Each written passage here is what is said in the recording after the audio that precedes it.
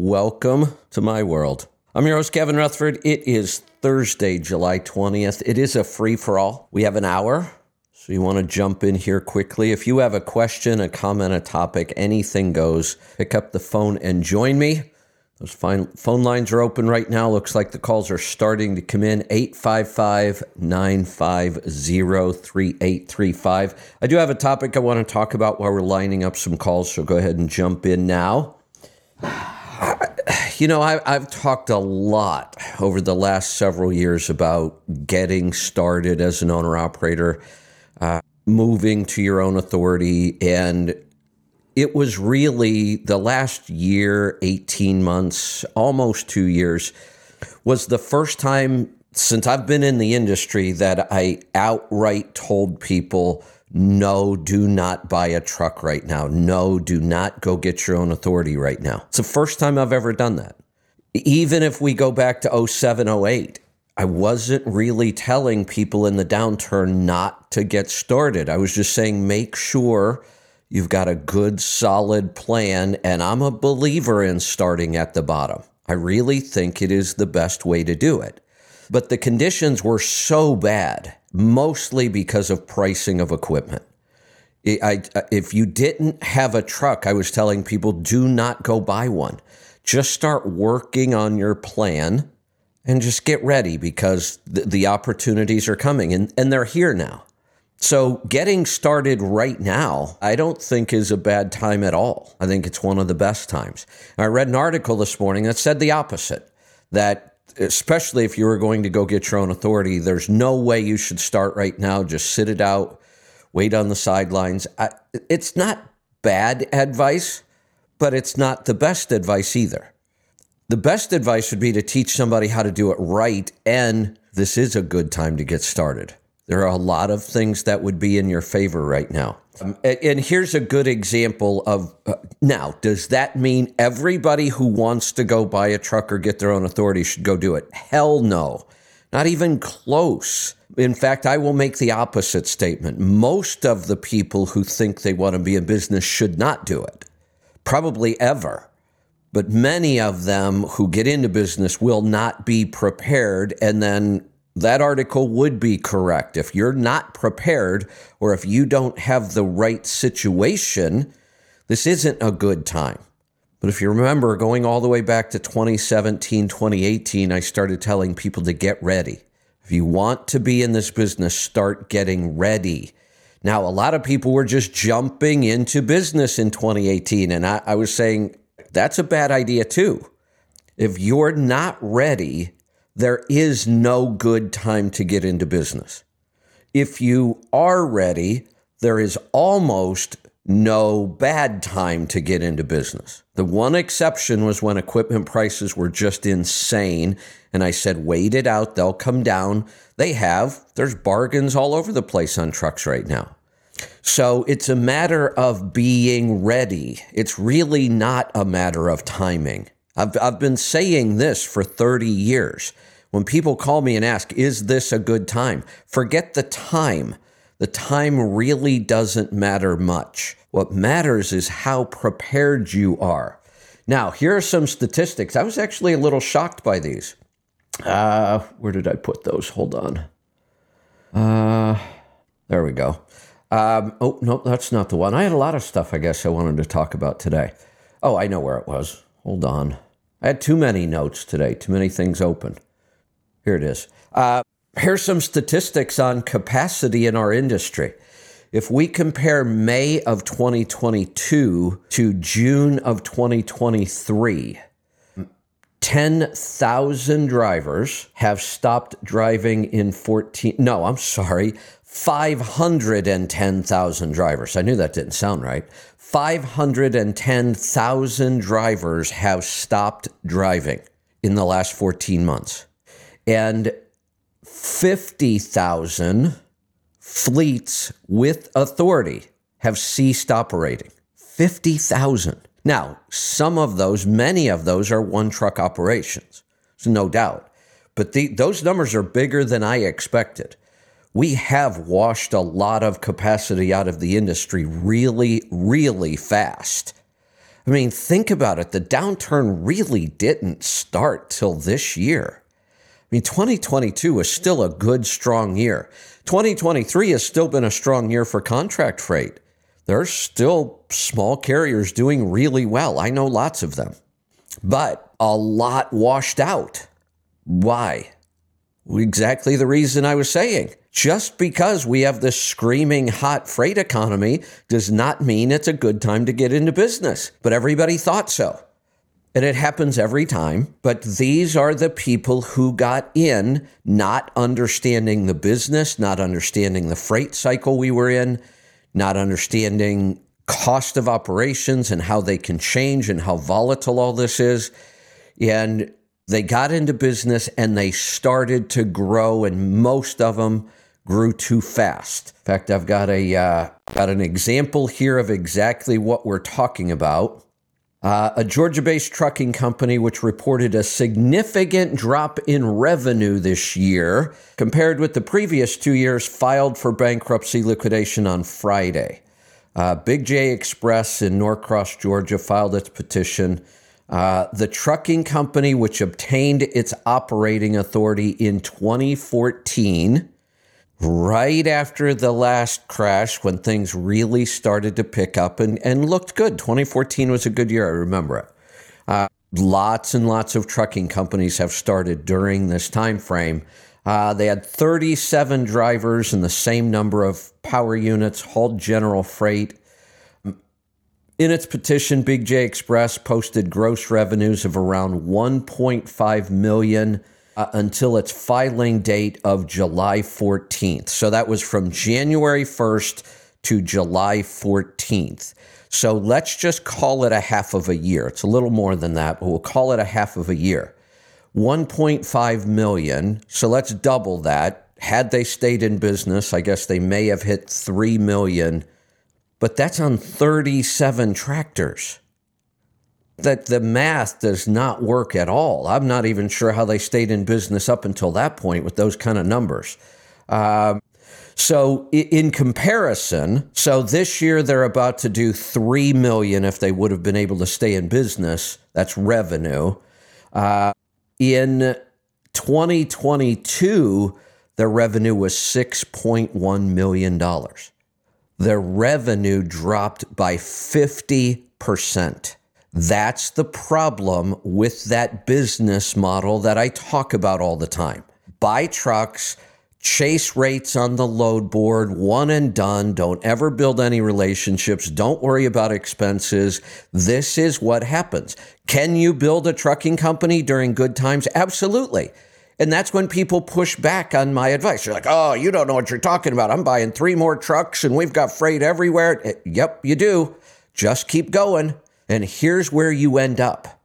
And what a lot of people don't realize is the damage and destruction that comes from this type of business. 37 families, 37 drivers out jobs in a really bad market. Lots and lots of vendors who will never get paid from this company. The damage and destruction to the economy because of a lack of business knowledge to get started. Sure, it looked great when he was building this company.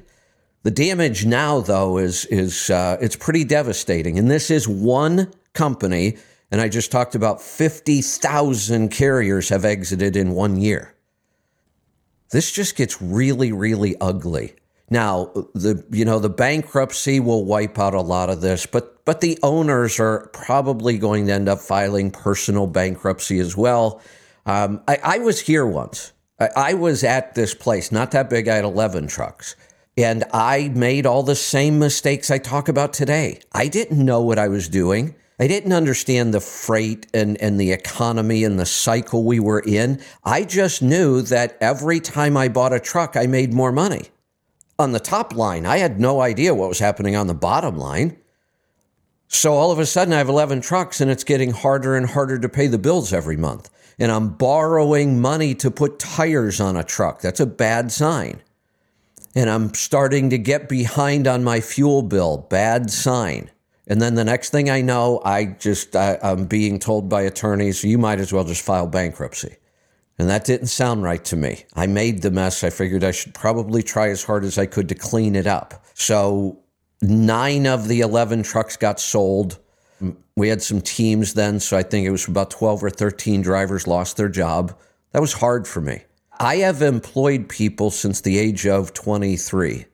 I hired my first driver my second year in business, and I have employed people every year since then.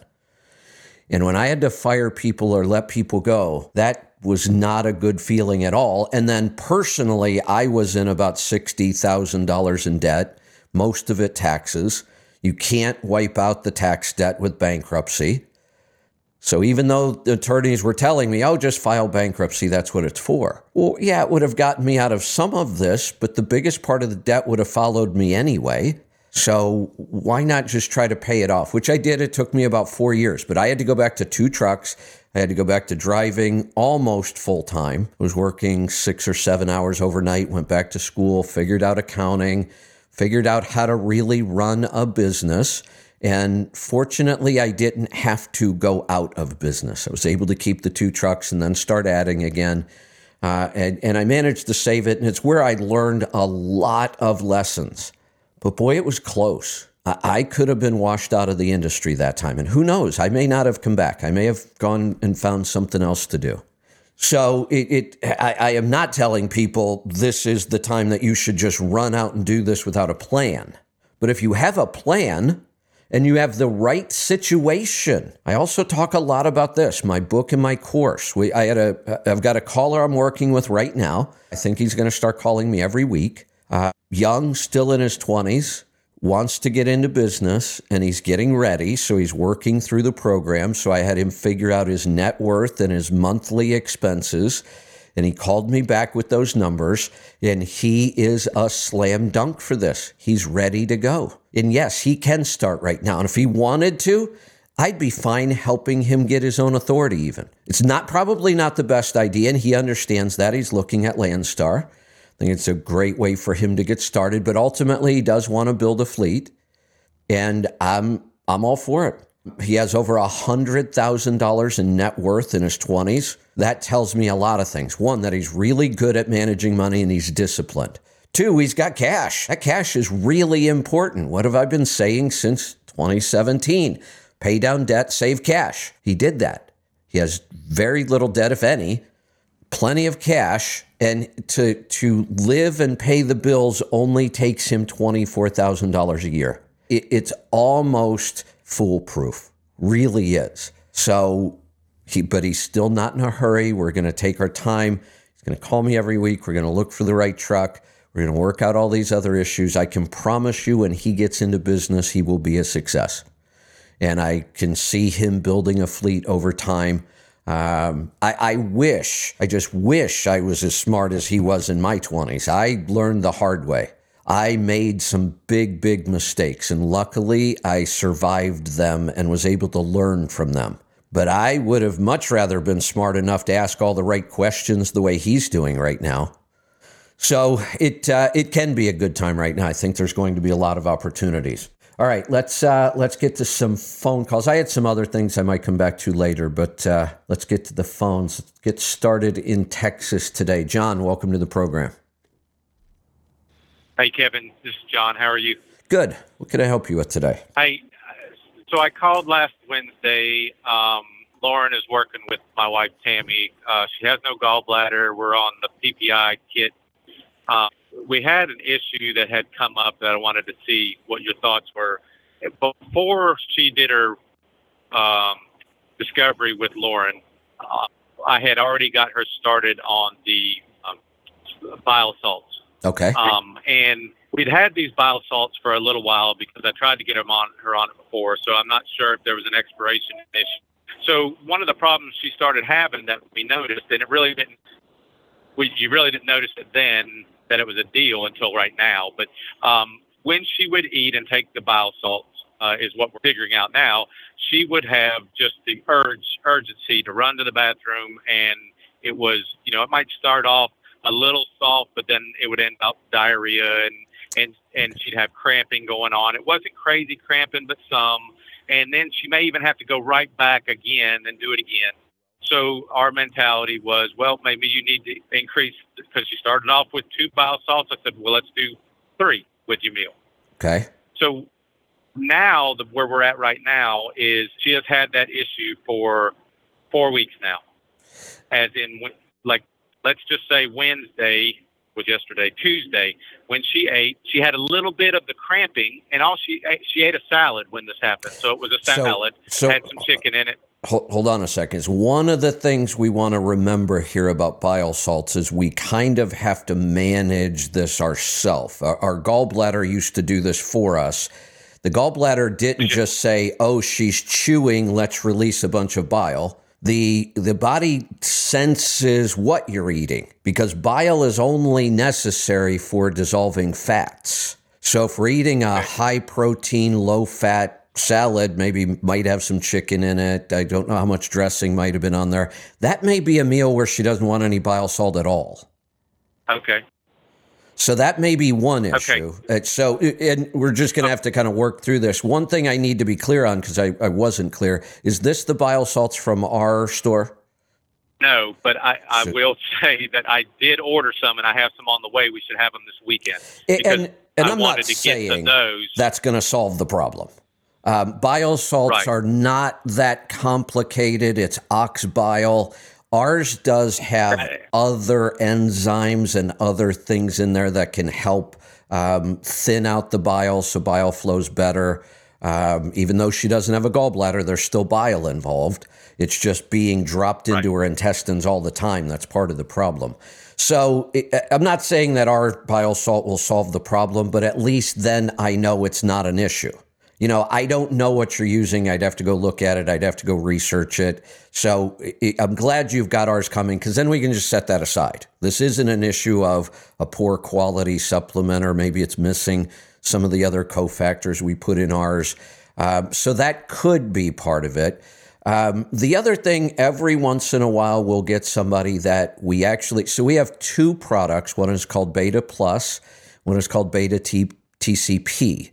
Beta Plus is the bile salts, and the plus is actually the bile salts.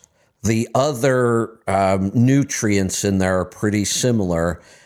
Sometimes, even if somebody doesn't have a gallbladder, we might start them off on Beta TCP first and get some of those other nutrients in there that will support thinning of the bile and some of those other factors going on. And then we could introduce the bile salts. I won't try that yet. Let's let the other bile salts get here. Let's try them. Let's start to maybe manage the dose and when we take them, and see if this gets better. Okay. Yeah, because it got extremely bad. So yesterday, it was horrible cramping. Pull over the side of the road, go back. Then the second time she went back and had to do it, she ended up throwing up as well. But we're in a big full-size truck with a big sleeper, so we have a bathroom, which is good. Yeah, let me ask you another question, so we can kind of get to where we need to be here. Has she? So during this time, when she's having this experience, has she taken a day or two and not taken that particular bile salt? No, and that's what we're getting ready to do. Yeah, I want to see if it's the eating that's causing the problem, or maybe it is actually this bile salt causing the problem. Okay. So let's rule that out first, and then we kind of know where to go next, because this is a little odd, and it may just be a coincidence. It may not be the bile salt at all. Something else might be going on, but let's rule that out first. Right. Yeah. So I was just doing some reading. Anything like I came across a bile acid malabsorption, which is, I guess from what I'm reading, it's stating kind of that your liver can produce more bile than what it needs, which can cause it to go into the upper intestines or in the stomach, cause almost like acid, problems. And I guess if you didn't know that your liver created more bile than what it needs to be creating, and then when she got her gallbladder removed, because they said she had gallstones, from what I'm reading there, it said it can create gallstones, whether that's the case or not. I just wonder if she's got an overactive liver creating bile as well, and we're putting pills right on top of it. That's what we're trying to test now. If her Okay. if Okay. her digestion becomes more normal without the bile salts, then we could try one more experience, which would be try our bile salts just once or twice. We're not going to put her through a week of misery, but Right. that would, if you take away the bile salts and things get better, then I would stop taking them for now. When the Beta Plus comes, I would try it once or twice. If you get the same reaction, then we have to assume that she may either not be absorbing the bile, reabsorbing as we reabsorb the excess bile. So it's not a big Right. problem that the liver produces too much. We should just be able to reuptake that bile. So that may be where the problem lies. Now, if that's the case, that's a little more difficult to troubleshoot.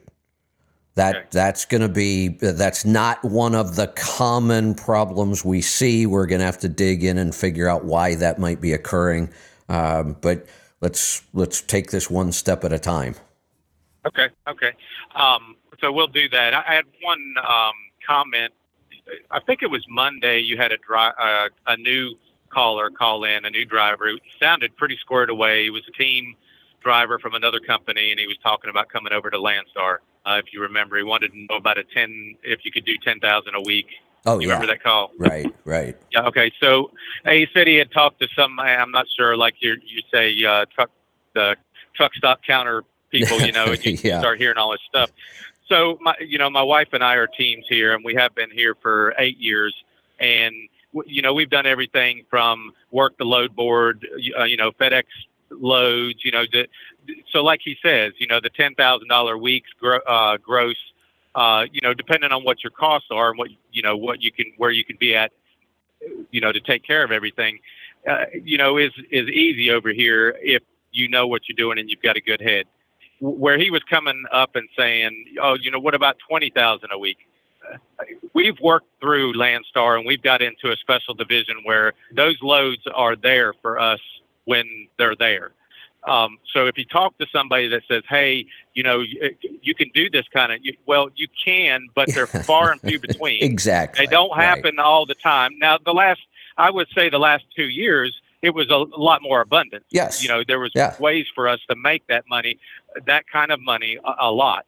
But it's cut pretty much in half now, just everywhere, across the board. Right. So as long as you know how to cut your expenses, you know how to do this, coming out of a Landstar for someone like him that knows what he's looking at is going to be the ideal thing, I feel. I think he would do good. Yes, I agree. You got to look at that gross of 8,000 to 10,000 for a team truck, and it's even better if you're a husband and wife team because that goes to you. Right. But it's totally doable.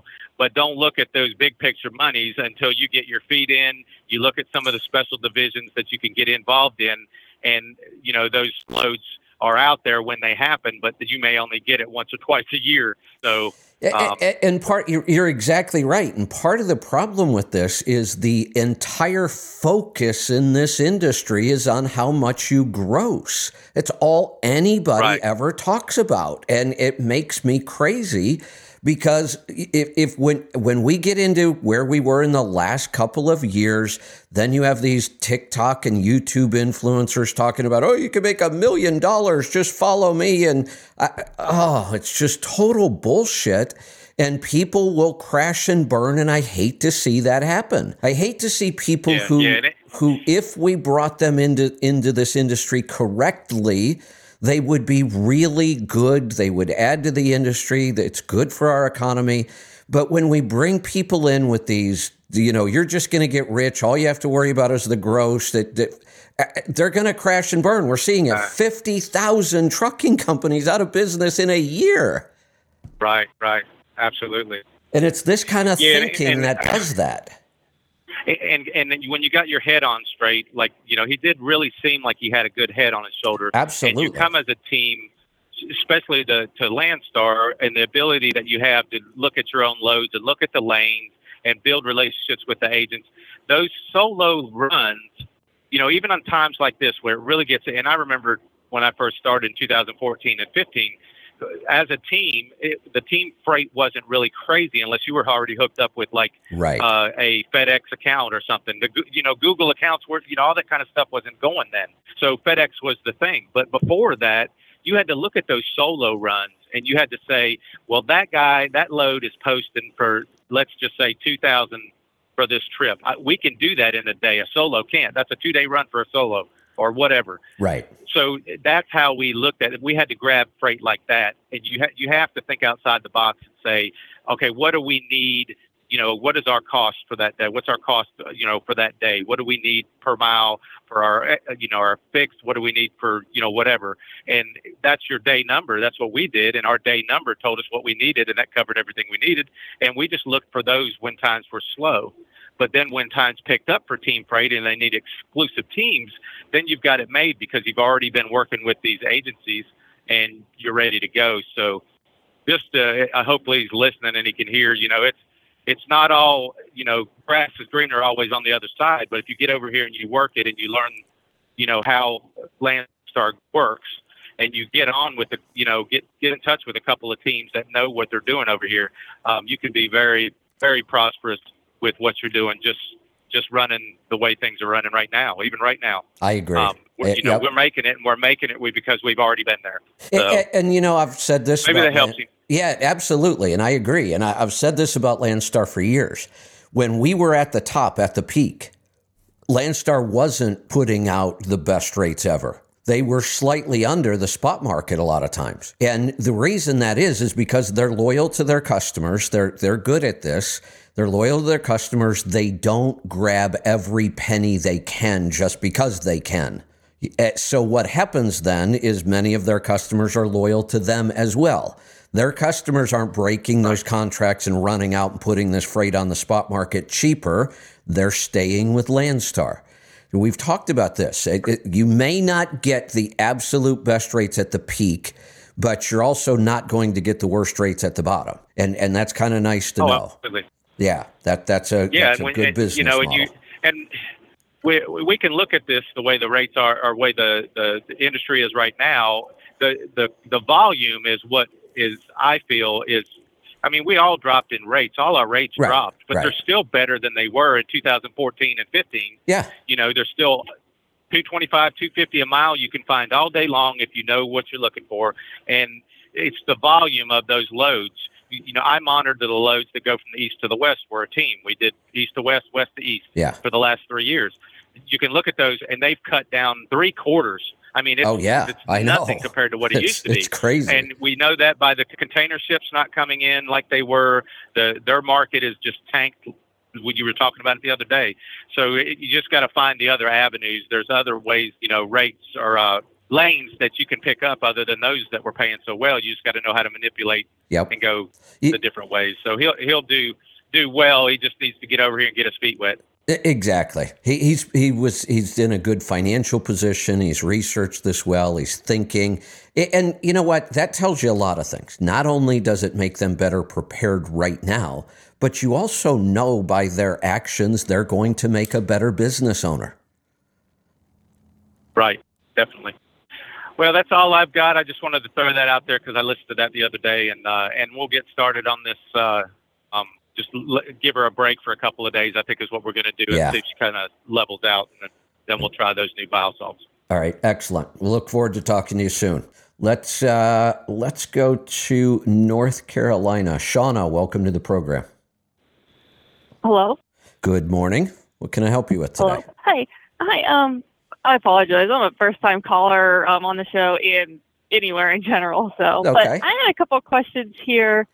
They're all kind of related to each other. The first one I just want to get out of the way because it's just easier is I listen to the efficiency show too, and I hear a lot of talk about all the different truck models, but I never really hear a lot about Kenworth trucks. Is it just because they don't drive those trucks like everyone that talks about it on the show, or is Kenworth just like a truck that you don't really No, that's an recommend interesting question. Like PACCAR is the parent company for both Kenworth and Peterbilt. Traditionally, Kenworth and Peterbilt have been the premium owner-operator truck. So if we go back in time before fleets, would do anything just to attract drivers, basically trucks like the Freightliner and International were fleet trucks mostly. PACCAR, Kenworth, Peterbilt, that was the elite owner-operator truck, high quality, excellent trucks. Over the years, some things have happened and changed, though. And I really don't recommend PACCAR anymore. And it's not because of the quality of the truck. It's because of the choice of engines that are available. So if we go back again, there was a time when you could buy any truck with any engine. If you wanted to buy a PACCAR back in the 80s, 90s, you could put a Detroit in it, you could put a Cat in it, you could put a Cummins in it. And for the most part, those were the three engine choices we had. You could put several different transmissions in. You could do a Spicer driveline, you could do an Eaton driveline. You had lots and lots of options. That's now changed. Every truck manufacturer now, for the most part, builds its own engines. So now if you want to buy a Volvo, you buy a Volvo truck with a Volvo engine and a full Volvo driveline, and everything is designed to work together. If you buy a Freightliner, you're going to get a Detroit engine. Freightliner owns Detroit. So it's really their own engine and their own transmissions and their own driveline now. International is rolling out that model, its own truck, own engine, own driveline. Mack, it's always been its own truck, its own engine, its own driveline. That's the model now. And it works better because these trucks have become so complicated that you really can't build a Mr. Potato Head truck the way we used to. Trucks were simple enough that you really could order a truck with all these different components, so you could do it any way you wanted, and it came out and it worked pretty well. That you can't do that anymore. These trucks are just way too complicated, so they do need to be built like this, proprietary. For some reason, PACCAR never figured that out, and I think that was a big mistake on their part. PACCAR now does finally build its own engine. The problem is it's awful. It works okay in Europe for certain reasons, but it's not doing well here at all. I just do not recommend anybody buy that engine. Then the only other engine that's available is a Cummins. And for that reason, because PACCAR, Kenworth, and Peterbilt have not moved to this proprietary model where they build the truck from front to back, I really just don't recommend their trucks anymore. Okay, I was just wondering because right now my husband and I, we're team drivers, and we drive a company truck, and it's a Kenworth T680. It's the next gen. It's the 2023. And everyone's talking about their numbers for fuel mileage, and I don't know all the technical details, but our gauge reads 9.5 to 10 miles a gallon. Depending if we're in the mountains, it'll be maybe 6 at the lowest, 7 or 8. So that's what I was like, well, I feel like our numbers are kind of reaching what everybody else is saying, but we're driving a Kenworth and nobody references Kenworth. So, so I was just curious on that end. Which engine do you have in it, the PACCAR or the Cummins? Oh, man, I can't remember. Right. At first I thought it was the Cummins, but now I'm thinking it's the Packer. It could be. And I don't want to freak you out. Oh, this isn't your truck, right? You're just driving this as a company truck. Correct. But this would kind of lead into my next question, which will be a little bit more complicated. So my husband and I, again, we drive company truck and we team, and we not really happy with the way things are going with the company. So we were looking into possibly buying our own truck, becoming owner-operator. Stop here a second. Stop here a second. Yep. Because I've done this a lot, been doing it for a lot of years. I can cut to the chase fast. That's what I called. Yep. I want you to dig deep and be really honest with yourself and be really honest with me, okay? So don't answer this right away. I want you to think about the question for a little bit. Take as much time as you need. I can put on some Jeopardy music or whatever we need, but I want you to dig deep and really think about this. And I'm asking because of the way you posted the question. And like I said, I've done this a lot. What I heard was, we don't like our job as much as we think we should like our job, so we're going to go buy a truck instead. That's what I heard. Correct. Think. Okay, let me do this then. I'll ask you another question. Give me the number one reason you two want to own a truck.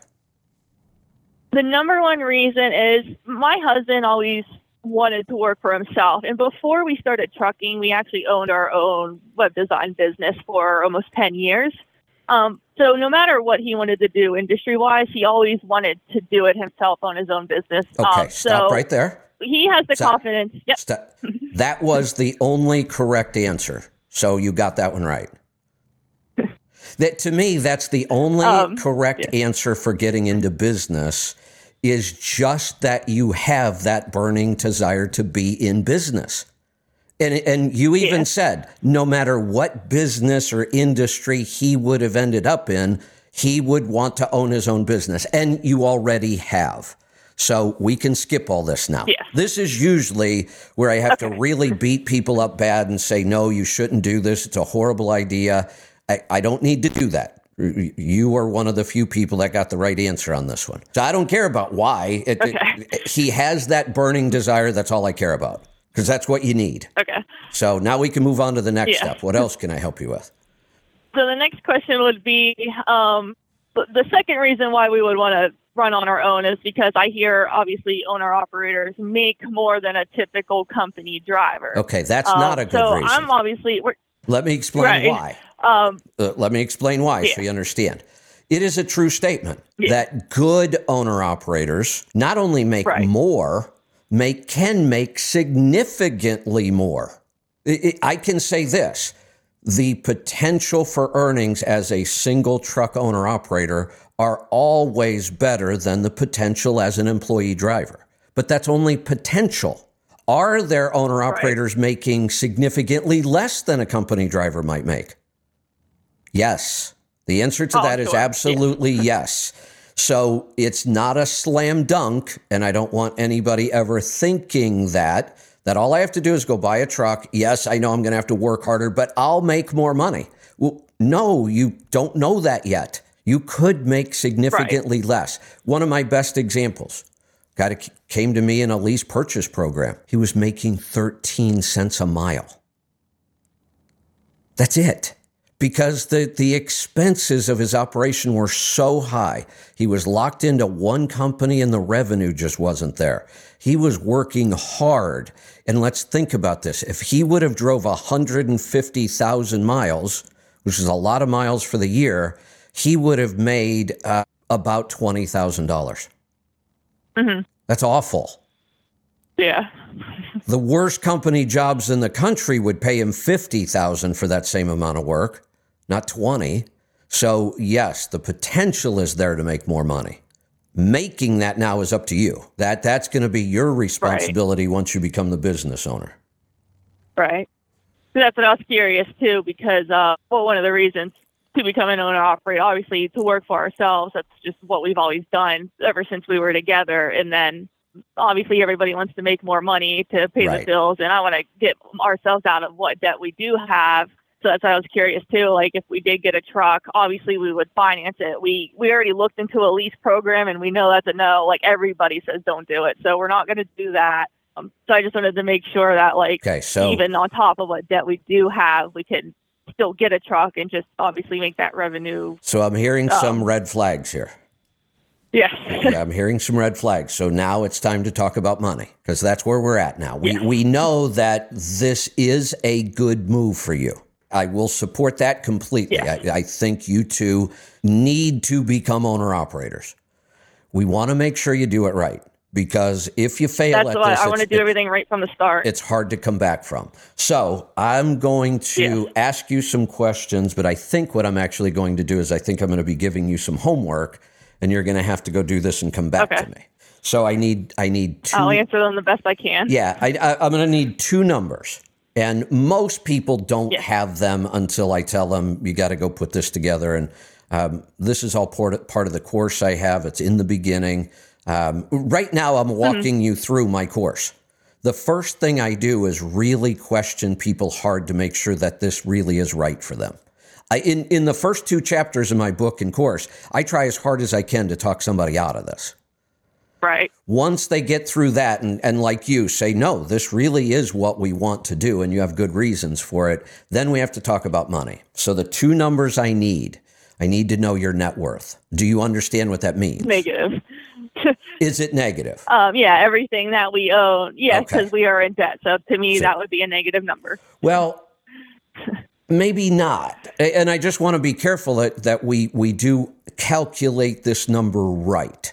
So in order to know whether you have a true negative net worth or not, just because somebody's in debt, has debt, does not mean that they have a negative net worth, not even close. I have debt right now. Right. I could pay that debt off, but I choose not to because it's financed at such a low rate, under 3%. Right. I've got some money that I'm only paying about 2% on. Well, I can go get 5% on a bank account. So it'd be insane for me to pay that debt off. Instead, I just stick the money I would have paid that debt off into the savings account, let the interest pay the debt off. And I still have my cash. And Yeah. So, and I promise you, I don't have a negative net worth, even though I have debt. So I want to make sure we are thinking about this correctly. If you added up everything you own and put a value on it, and we get right down to even, household effects. If you had a big garage sale, what kind of money could you generate selling everything in your house? And I know it's kind of a weird thing, but that's really what we're looking at here. So if we added up everything you own and put a value on it, that's our first number. Then we go to your debt. What is everything you owe? And is that number actually bigger than everything you own? Do you think if you did that, you would still be negative? Yes. Okay. And good. I'm glad we you don't know own that. a home. And I'm glad you're honest about it. That's a really good sign too. Because it's just because you have a negative net worth, the only thing that's going to change for me, I'm not going to say, oh, well, you blew it. You can't be in business now. I'm just going to say all it changes is the timeline. But I will tell you this, you want to solve the financial problem before you start this business. Don't think starting the business is going to help you solve the problem. All right. It might, and entrepreneurs are usually risk takers. So many times we're willing to say, I'm going to take the risk and I'm going to start the business in order to help me get out of the debt. You know what? Entrepreneurs are entrepreneurs. If you're going to do it, I'm probably not going to be able to talk you out of it. But I would tell you, if you want this business to have the best chance possible, and we are still in a very, very volatile economy that I don't understand. And I'm not sure anybody does. We're in an economy that nobody's seen before. There's too many weird things happening. This downturn that we expect to be maybe 18 to 24 months, I still have economists saying it's not going to happen at all. And then I have others saying, oh, this one could be long, it could be deep, it could be the worst. Nobody really seems to know. So in this scenario, I would be extra cautious. Right. So how much, what are your monthly expenses right now, not counting any payments toward debt? Well, let's do this first. What is the debt? It's all totals up to 90 grand. It's between me and him. And it's just a combination of, we have an RV loans, just past tax debt, and just some like personal loans. So we don't have like any credit card balances or anything like that. It's just, and I have some student loans too. So it all totals up to 90 grand. Okay. My advice would be not to start this till you can cut that in half. Okay. We don't necessarily have to get it to zero. That would be better. But a 90,000. Now, what is your living situation right now? You paying rent somewhere?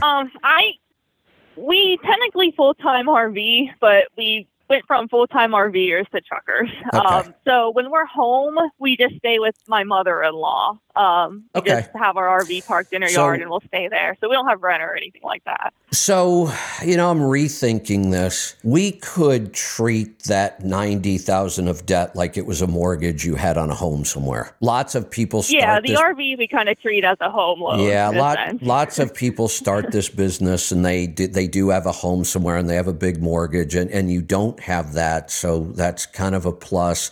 If you wanted to, you could start with this debt. I probably would. I'm the entrepreneur that would say, look, this isn't that big. I could have had a $300,000 mortgage instead. You don't. So if you wanted to start working towards this now, you could. The more of the debt you could pay down ahead of time, the better off you'd be. What's your working situation right now? What are you guys doing? You don't like the job. How much are you making roughly?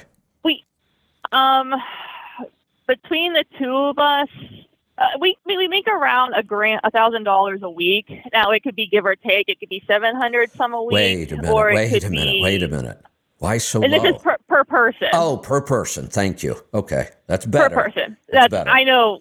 Yeah. Okay.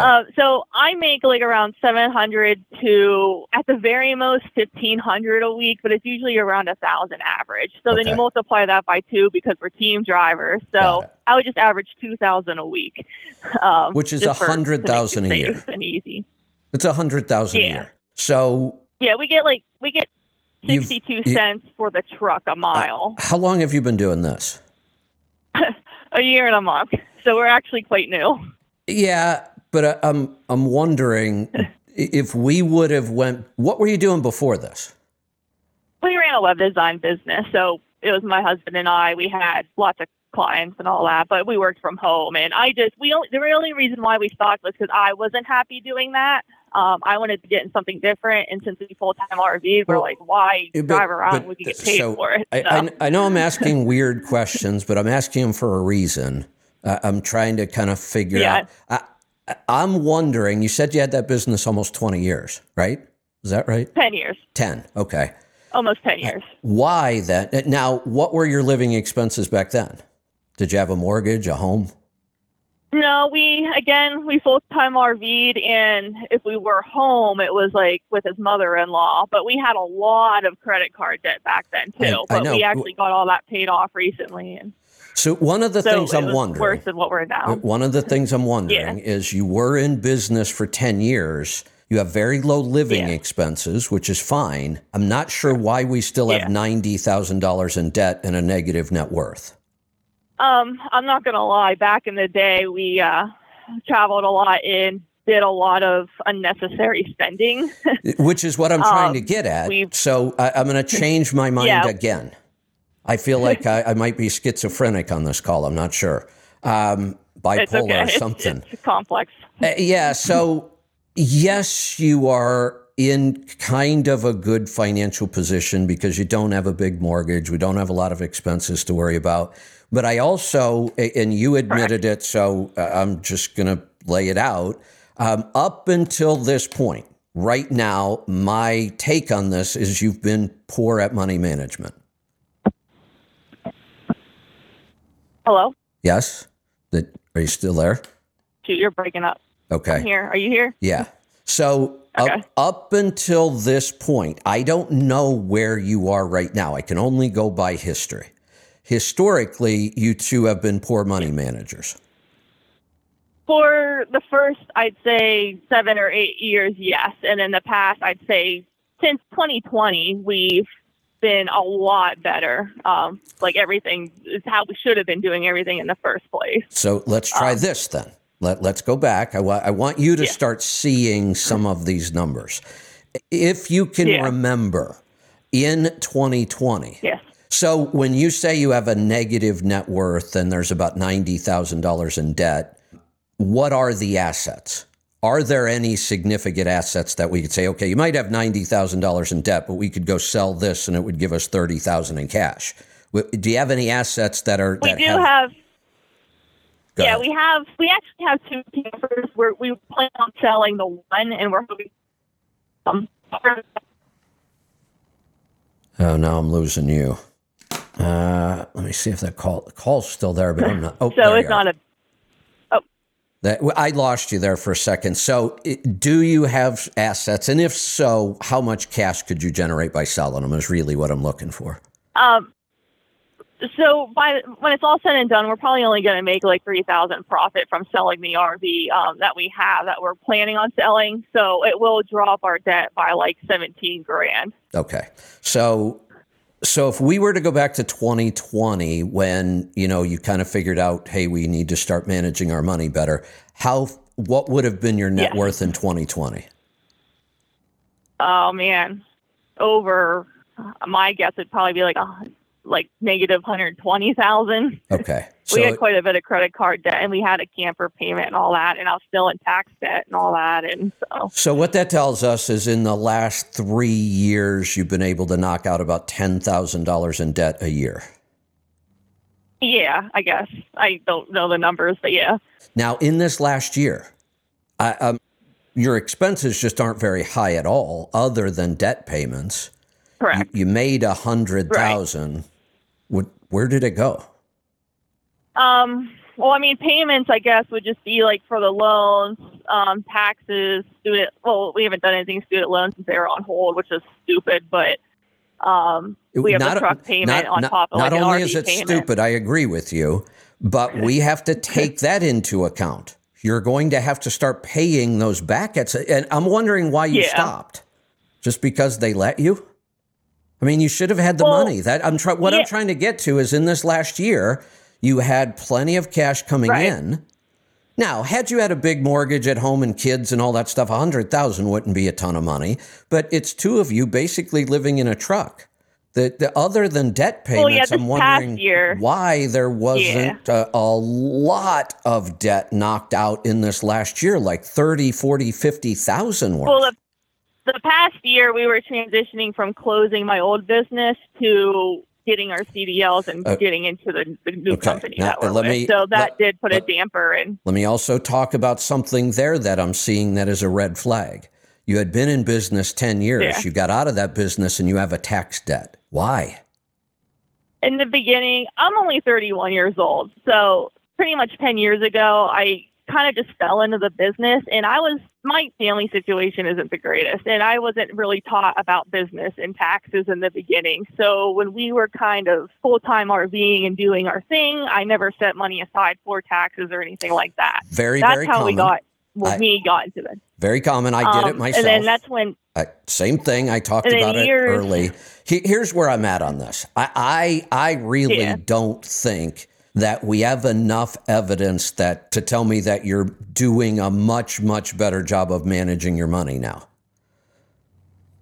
I think some things maybe have improved, but honestly, if we started this transition 3 years ago, we started managing our money better, made $100,000 last year, expenses are low, somewhere money is still disappearing here. Well, when we did run our own business too, we didn't make $100,000 every year. It was a lot lower than what we made this past, estimated year working for the trucking company. I get that, but here's the definition of good money management. Good money management means you manage to live on the amount that you make, high or low or whatever. If your business doesn't make a lot of money and you choose to stay in that business, then you should be adjusting your living expenses accordingly so that you are saving money. And you weren't. Up until this point in your life, you have never yet managed money to the point that you had net worth. Right. I still think... do you follow Dave Ramsey at all? Yeah, I listened to a show the past probably 2 weeks. I listened to it a while ago and then stopped, and then I started picking back up again. Here would be my plan for you. My plan for you would be to forget about this truck for a little while, kind of put that on hold. And I would work through Dave Ramsey's money makeover for the next 6 months. Right. Forget the truck for right now. Forget the business for right now. Focus on your money. And his is the best plan. I know it's simple. It's straightforward. It's, it's the right way to do this. He'll talk about, no, you should be selling that every asset you have that you don't need right now, just liquidate them. Take the cash, pay off the debt. And 6 months. I know. That's exactly what he said. Exactly. 6 months of that will prove that you now have the knowledge and the ability to manage money better than you have so far. And just know, this isn't criticism at all. I did the exact same thing about the same time. I mean, at 28, I was in business. I was making all kinds of mistakes. I was not managing my money well. I had tax debt. I was where you were for all the same reasons. But I'm telling you that the better way to get out of this would be to take 6 months and just focus on your personal financial situation right now and improve it. Let's see how much improvement you can make in those numbers in 6 months. That does two things. It gets us in a better financial position, which you need, but it also proves that you can. Right now, I don't think that proof is there yet. You and your husband both have what we call the entrepreneurial curse. We spend money recklessly sometimes because we just believe we can always go make more. Right. It's a real thing. Almost every entrepreneur deals with it. Look, if you're an employee and you start to get in debt, I mean, you should be able to look at that and say, wait a minute, this is my paycheck. This is all my paycheck is going to be next week and the week after and the month after. And it just should be logic at that point that you can't keep spending like this. Entrepreneurs don't have that, though. My paycheck this week or my profit this week, maybe there was $1,000 left. Well, as an entrepreneur, I can just go work more. I can cut my expenses. I could say, well, if I do all this, there'll be $1,500 left next week. So that gets in our head and we tend to not manage our money well because we just think we can always overcome it by earning more. And it's just not a good way to, and right now I know what you guys are doing. I can hear it. That's why I asked all the questions the way I asked it. You are looking at this business as the way to get out of debt. As an improvement over our general lifestyle. It's not, though. You can't look at it that way. Yeah. You can't look at it that way. Right. Because you're not, here's something else. And again, we just have to face the hard fact. I don't know why you only made the amount of money you made with your other business, but it wasn't a lot. So we still don't know about your entrepreneurial skills. We know about your money management. Up to this point, it has not been good. We have an insight into your entrepreneurial skills. You did start a business and run it for 10 years, but it doesn't sound like it was ever very profitable, really. But I don't know if it was that or if it was just our lifestyle. Because, I mean, like we did make like around $5,000 a month, but our goal was always $10,000. So it was $5,000 to $8,000. But then again, like you said, well, where'd all the money go? Right. So. Right. And so, I mean, it was all right, but we just never really grew it bigger than what it could. And then I just became unhappy with it. And then we switched jobs. And now he's really unhappy with being a company driver. He said, if we're going to keep trucking, we need to get on our own here sometime soon. So that's what I was trying to figure out. I just want to do it right the first time. Yeah. And I do get that. I really do. But I want you to do it right the first time, too. I would take 6 months and see what you can do with this debt. I would make that your entire focus. I would sell everything I could sell. I would work every mile I could possibly work, and all that cash would go towards paying down debt for 6 months. Right. Okay. And during that time, call me every week you want. We'll start planning your business now. We don't have to wait to plan. Yeah, that's because, well, depending on how this conversation went, I was going to ask about, okay, when it comes to buying a truck, the only thing we know is the Kenworth, the next gens, but everyone that we're looking at online is like 135,000 or 140, and you guys are talking about buying trucks that are like 40 or 60 grand. I'm like, well, what the heck? So that's I know, like we have to shop around, and that's the kind of planning we can start doing now, because you are new in the industry. You don't understand trucks and specs and equipment and cost, and let's start working on that. I'll help you with it. Call every week if you want. I'll give you books to go read. Because I even called our company. Yeah, but you're not ready. Emailed our yet. company for the specs, but okay. But trust me, they don't understand the specs they're going to give you. They can give you the documents to show what they are. That's probably why he hasn't emailed me back yet. But they don't understand. Do not ask them for advice on speccing trucks. Believe it or not, the worst place to go for advice on speccing trucks is big fleets that spec a lot of trucks. They spec them all wrong. Almost always have. That's how we wanted to buy the truck we're buying or driving now, but they said that they don't do it because they lease them with Kenworth. And so I said, all right, well, maybe we can find one as close as we can. But why? Why do you want the truck you're in? I don't want it. I wouldn't buy it as an owner-operator. Well, our reasoning was because we know how it drives. Like, we are the first-time drivers for the trucks. We know everything it's been through. We know the maintenance. We know what we've done to it. Meaningless. Right, yeah. Meaningless. Right. It's the wrong specs. Okay. I just know it's the wrong specs. PACCAR, it's almost impossible to build a really good truck with PACCAR right now. And I don't mean the quality. I mean, the choices I have for engine and driveline just don't work for me. There's too much risk that when that engine starts having emission problems, it gets really expensive. And so, okay. That's what I hear too. Like Kenworth is more kind of pricey in terms of overall maintenance. Yeah, that's not really. I don't know if that's. It's not really what I'm getting at. All trucks are going to cost you about the same because even if I have a Kenworth, I can take it to an independent shop. They have an hourly rate. It's not more expensive because it's a Kenworth. The problems are going to come in that we can't spec the driveline the way we should and the way we need to be efficient. And that driveline can cause more emission problems. Okay. So you guys aren't ready yet. I'm not saying you shouldn't do this. Right. I think you absolutely should. You just need more time to get ready, and I'll help you with that. Okay, yeah, because we even called Landstar for information because I know that's who you recommend to a lot of people, but they just sent me PDF. They didn't really do a lot in terms of information, but maybe I just talked to the wrong person. No, you didn't. I will tell you this. There is almost nobody for you to go ask that you're going to get good advice about this. Right. Nobody. Landstar can't help you with this. They really can't. They're not going to help you set up the business right, spec a truck right, modify it. They can't do that stuff. They're not going to. They don't know how. Right. All they care about is, are you going to come and work for them and pull freight for them? The business is up to you. Right. The dealer can't help you with this. Dealers don't know how to spec trucks. Your fleet can't help you with this. They don't understand being an owner-operator. They really don't. I hate to say this, but there just really isn't there just aren't many places you can go for this kind of advice. Right.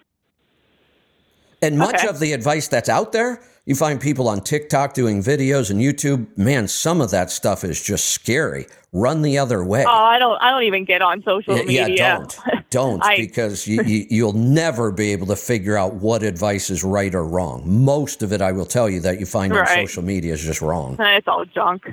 Yeah. Yeah. Okay.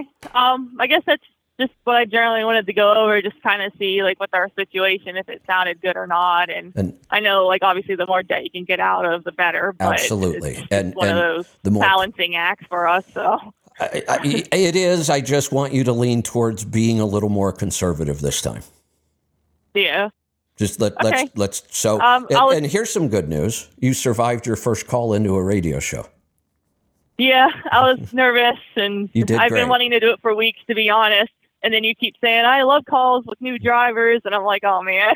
I do. And that's why I spent so much time with you. In fact, my next show is now 10 minutes past due, but that's okay because this was important.